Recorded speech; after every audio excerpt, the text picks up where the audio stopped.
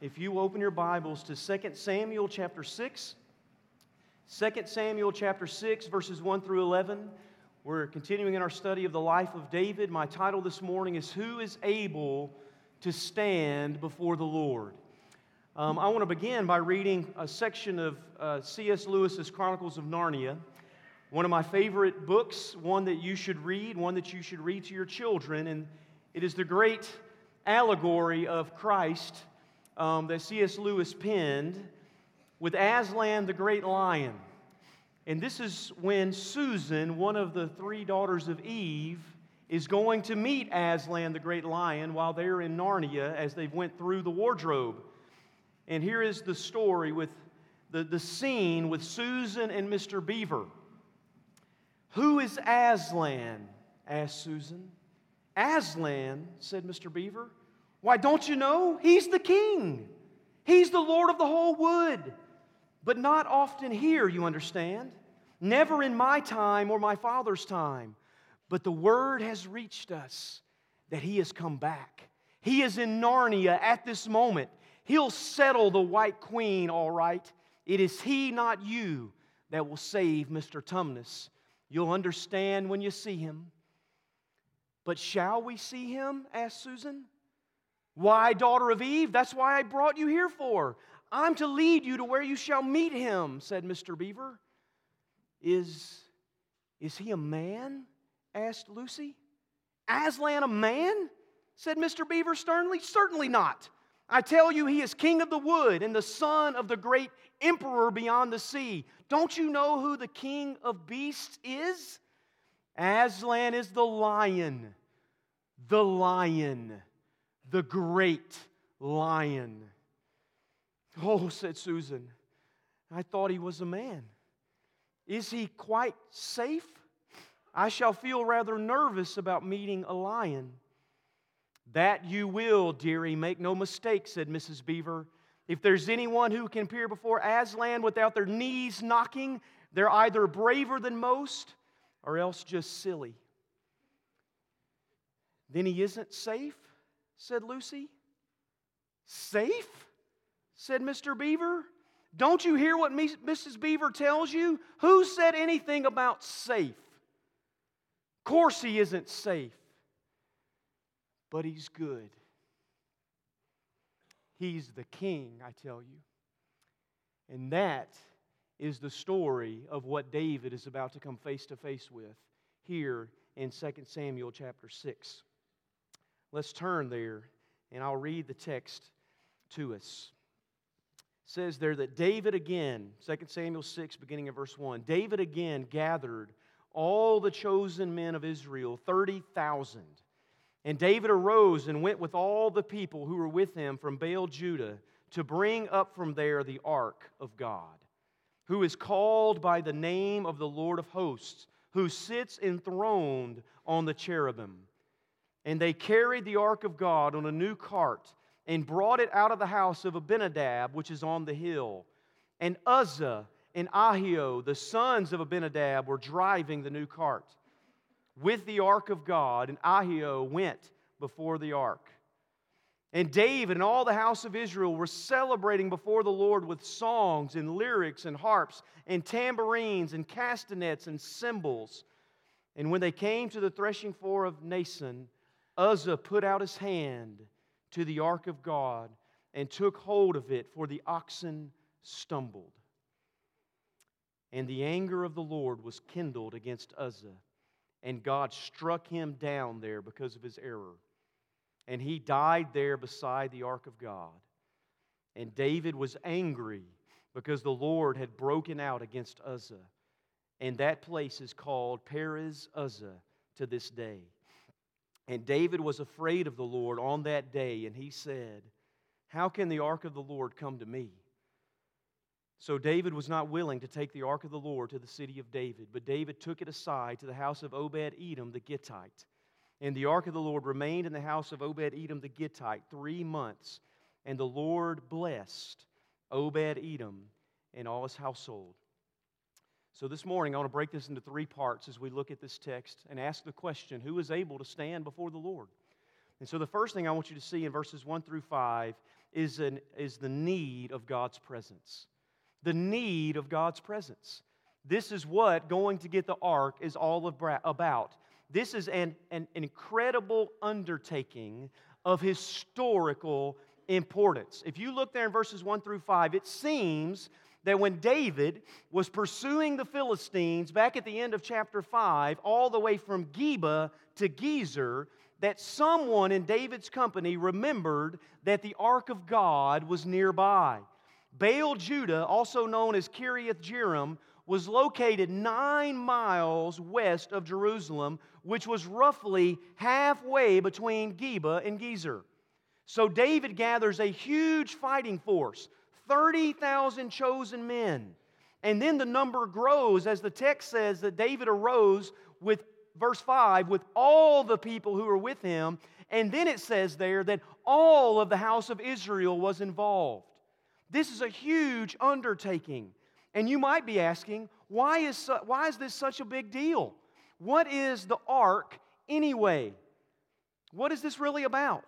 The ark had been made by Moses. So the ark is this piece of furniture. It had been made by Moses and built to God's specifications. It was a wooden box covered in gold that was roughly 4 feet long, 2 feet wide, and 2 feet tall. It's not a very big box. It had rings through which poles would be inserted in order for it to be carried. There was a gold cherub on each end of the top that overlooked what is called the mercy seat. And inside this ark were the stone tablets of the 10 Commandments that Moses had brought down from Mount Sinai. And those 10 Commandments began with, I am the Lord your God who brought you out of the land of Egypt, out of the house of slavery, and you shall have no other gods before me. The ark was the most important artifact to the Israelites because of what it represented. I'm going to give you 5 things it represented really quickly.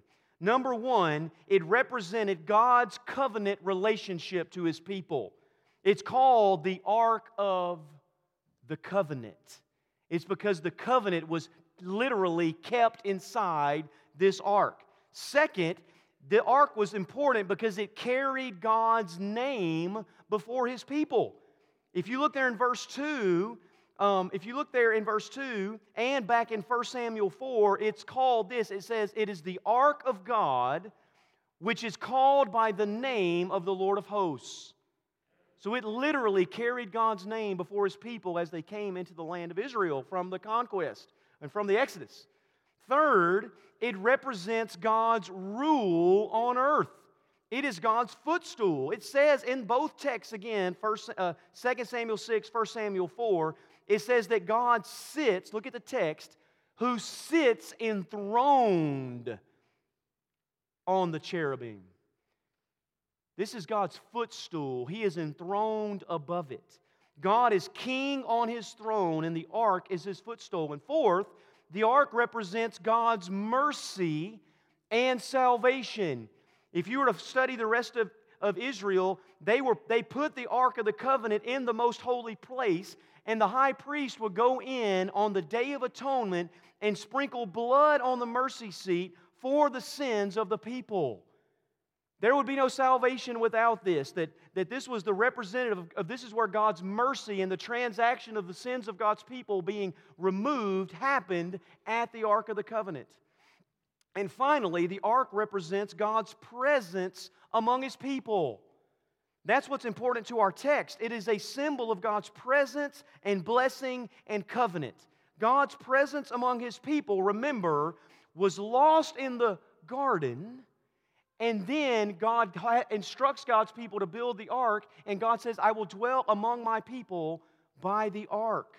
So how did the ark, the next question, that's why it's important, okay? It's incredibly important. You might ask, well, how did the ark end up here? Why does David have to go all the way to this house of Abinadab to get the ark? And for that answer, you have to go back and read 1 Samuel 4 through 6. And here's the basic summary, okay? So track with me, here's the summary.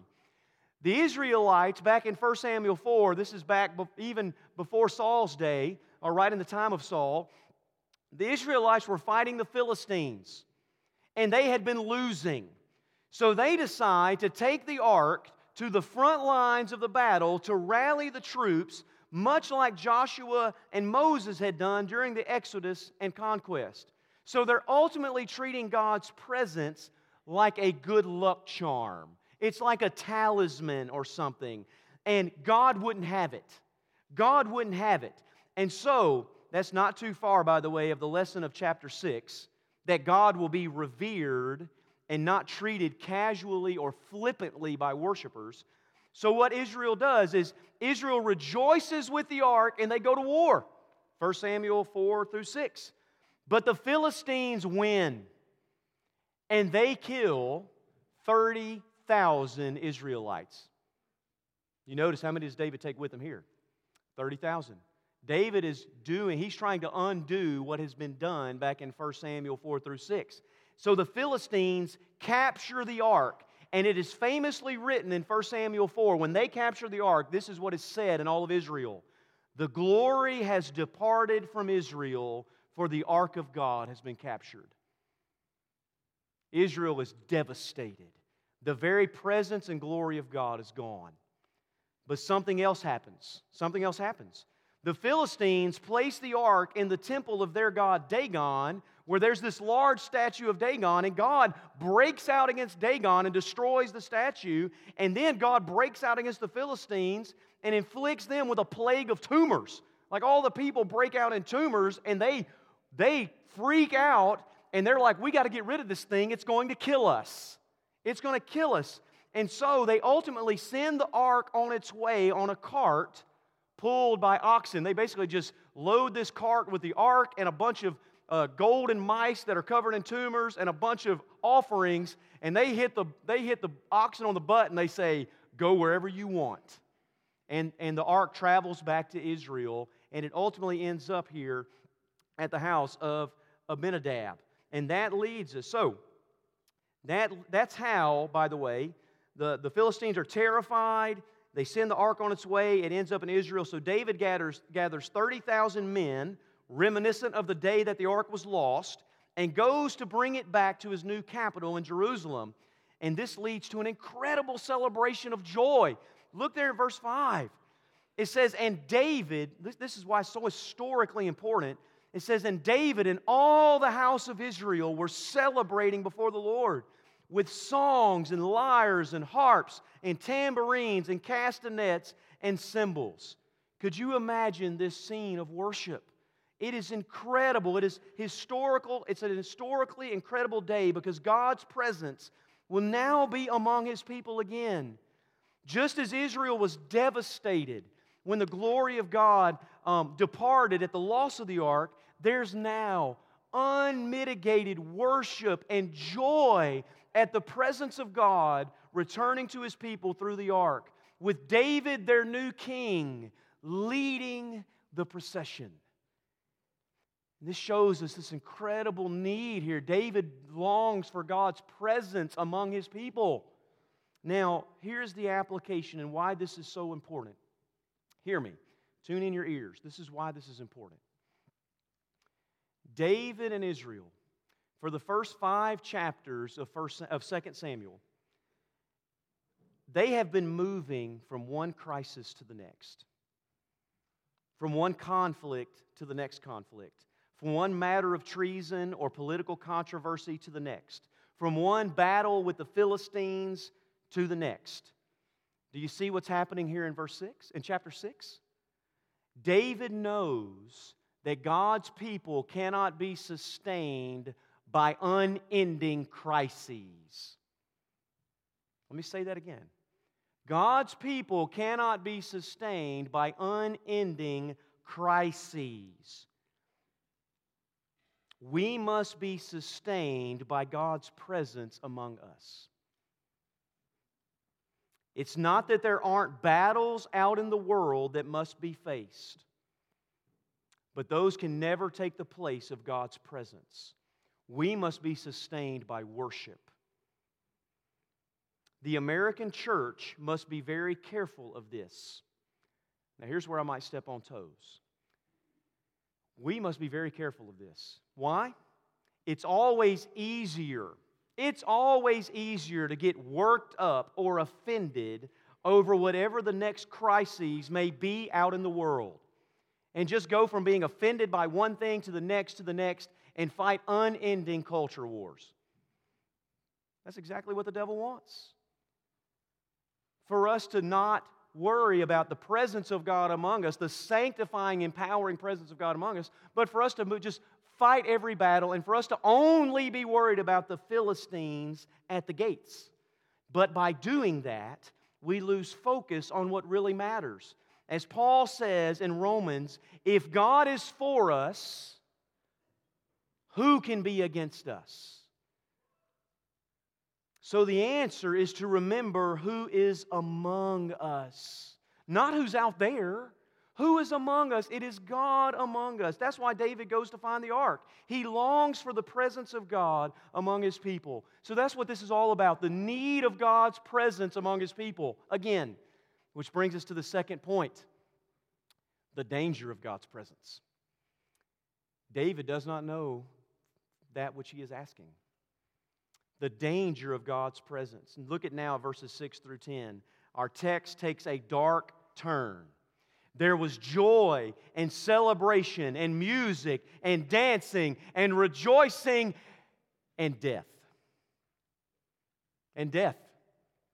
In the middle of this great revival in the great worship service, God strikes down what is most likely one of the priests, the son of Abinadab, Uzzah.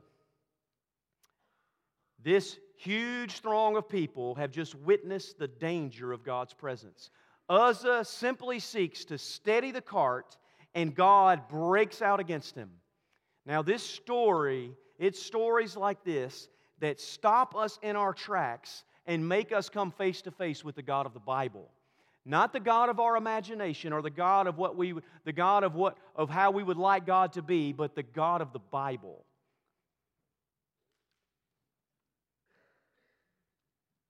And there are two incredibly important things that we must remember when we come to this passage. God breaks out against Uzzah. Here are two things. You can write these down. Number one, I want you to think about the grace of God's Word. The grace of God's Word. What do I mean by that? If you were to read the rest of your Old Testament, you will find that God had given very specific instructions to Moses regarding the ark. Here they are. 4 instructions. 4 instructions regarding the ark. Number one, the ark had to be covered with layers of curtains or blankets. That's Numbers 4:5. So that it could not be looked upon. This is what it says. They shall not go in to look at the holy things for a moment, lest they die. It had to be covered. Number 2, it was only to be carried by the priests. Only priests could carry the ark. Number 3, it had to be carried by poles put through the rings on the side of the ark. It was not to be carried on a cart. This means it could not be transported by oxen or cart. And number 4, the ark could not be touched. It says in Numbers 4:15, they must not touch the holy things lest they die. That is the grace of God's Word. And if you were to go back to 1 Samuel 6, which David had to have been aware of, you would read this about how the ark came to be at this particular house. It says there, listen to this, how the ark ended up at the house of Abinadab. I left this part out on purpose because it fits in the story better right here. If you were to go read 1 Samuel 6, it says this, and God struck some of the men of Beth Shemesh because they looked upon the ark of God.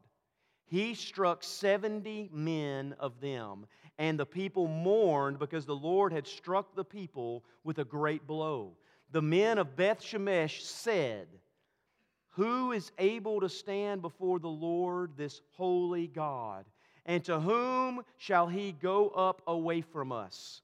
So they sent messengers to the inhabitants of Kiriath-Jearim, saying, the Philistines have returned the ark of God. Come and take it up to you. We don't want it. My point here is that God kept His word. God kept His word. It was God's grace to His people for their good and blessing. God's word to His people is for their good, protection, and blessing. At the end of all things, the entire cosmos will see that God only and always honors His word. This brings us to the second critical truth. Not only the grace of God's word, but the glory of God's holiness. The glory of God's holiness. Did you hear the question that they asked? Who can stand before this holy God? R.C. Sproul writes about this in his famous book, The Holiness of God, and he says this. This is his commentary on Uzzah. He says, "Consider now the story of Uzzah. The Ark of the Covenant was being carried in a cart. This was not the way it was designed to be carried. It should have been on the shoulders of priests. When one of the oxen stumbled, the ark looked like it was going to fall. Uzzah keeps it from tipping in the mud. God's reaction was not, 'Thank you, Uzzah.' No, he killed Uzzah instantly. Uzzah believed that mud would desecrate the ark. Listen to this. This is incredible. He says, Uzzah believed that mud would desecrate the ark. But mud is just dirt and water obeying God. Mud is just dirt and water obeying God. Mud is not evil. God's law was not meant to keep the ark pure from the earth, but from the dirty touch of a human hand. Uzzah presumed his hands were cleaner than the dirt. God said no. It's the holiness of God. This is the issue. This is the issue. You cannot ignore the similar language here of God breaking out against the men of Beth Shemesh, where He killed 70 of them, and how God breaks out against the Philistines in chapter 5 when David goes to battle with them, and now God breaks out against Uzzah. David named the place where God broke out against the Philistines Baal Perazim. Remember? Smashville. David was excited. God broke out against my enemies. And now David names this place Perez Uzzah. In the one instance, God had broken out against his enemies, and now He's broken out against his friend.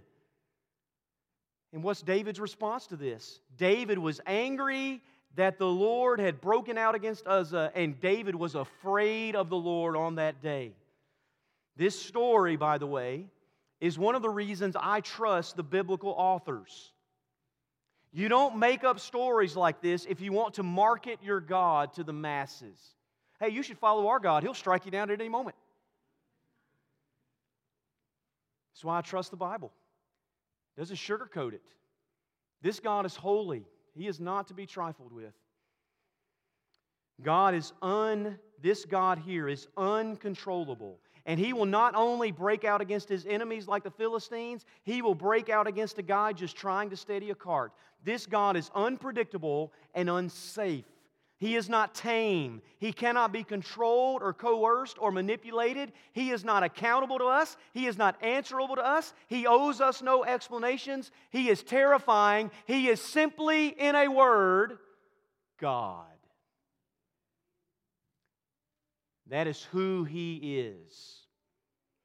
Not God in our image or in our likeness. He is holy, altogether separate and unique. And this is why the men of Beth Shemesh asked the question, who is able to stand before the Lord, this holy God? David basically asked the same question in verse 9. How can the ark come to me? Like the men of Beth Shemesh, get this away from me. David, it's not coming to me. Let's send this away. So what does David do? David's a practical guy. You should have learned this so far in our study of David. He's a practical guy. What does David do? He decides that this God is too dangerous to bring back to Jerusalem, so he sends the ark to the house of Obed-Edom the Gittite. It says it twice. To the house of Obed-Edom the Gittite. Now, for you Bible scholars out there, Gittite means he's from Gath. You know who else is from Gath? Goliath. This is the hometown of Goliath. David sends it to Obed-Edom, right? Basically, this is what David is saying. David might be thinking something like this. Listen, if God wants to kill people, let's send him back to the Philistines and let him have his way with those guys. It's a little humorous, right? I'm going to send it back to Goliath's hometown and let God take care of them. I don't have to fight them. Just send them the ark. That's what I'm going to do. And that brings us, though, to my final point. We've seen the need of God's presence, the danger of God's presence, but look at this, the blessing of God's presence. Look at verse 11.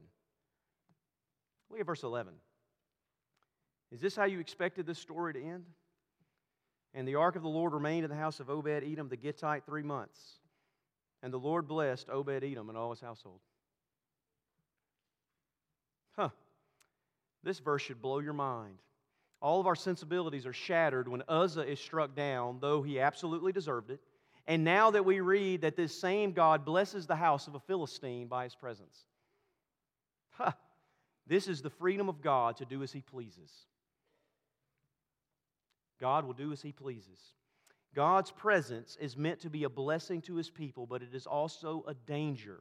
This is why David writes in Psalm 2:11, "Serve the Lord with fear and rejoice with trembling." That seems to be two opposite-ended things that David marries together because they're married together in this text. We are to serve the Lord with fear and rejoice with trembling. There should be rightful fear and rightful rejoicing in the presence of God. And let me read to you from Moses in Exodus 33, because this is exactly the point of Exodus 33, where Moses pleads for God's presence. He pleads for it because he knows God's presence is dangerous, as God has broken out against the Israelites in the wilderness. But he also knows that it is more dangerous to live apart from God's presence. God's presence is dangerous, but it's more dangerous to live apart from Him. This is what he says. He says, "Now therefore, if I found favor in your sight," this is Moses pleading with God. He says, "If I found favor in your sight, please show me your ways, that I may know you, in order to find favor in your sight. Consider too that this nation is your people. And you said, my presence will go with you, and I will give you rest." And he said to them, so he said, "If your presence will not go with me, do not bring us up from here. For how shall it be known that I found favor in your sight, I and your people? Is it not in your going with us, so that we are distinct, I and your people, from every other people on the face of the earth?" So what makes Israel separate from all other people? Is it because they're better? No. Is it because they're more righteous? No. Is it because they don't sin? No. It's because God chooses to put His presence among them. And and the Lord said to Moses, "This very thing that you have spoken I will do. For you have found favor in my sight, and you know my name." And Moses said, "Show me your glory." And he said, "I will make my goodness pass before you, and I will proclaim my name before you, the Lord." And listen to this. This is where God hides Moses in the cleft of the rock. And this is what God says is His glory. He says, "I will be gracious to whom I will be gracious, and I will show mercy to whom I will show mercy." That's what God is doing to Obed-Edom. I'm going to show mercy to whomever I want to show mercy. He's a Philistine. He doesn't deserve it. I'm going to be gracious to him. Here's the conclusion. It is this very point where I want to conclude. God is holy and God is gracious. And His grace and His presence flow to us today through Christ Jesus. It is no longer mediated through a prophet like Moses or through a symbol like the ark, but through His very presence among us in Jesus Christ our Lord. As John said, the Word became flesh and dwelt among us, and we have seen His glory. Glory is of the Son of the Father, full of grace and truth. It is only through Jesus that we have our sins forgiven and our defilement taken away, so that we can approach the throne of grace and dwell in God's presence without being consumed by God's holiness.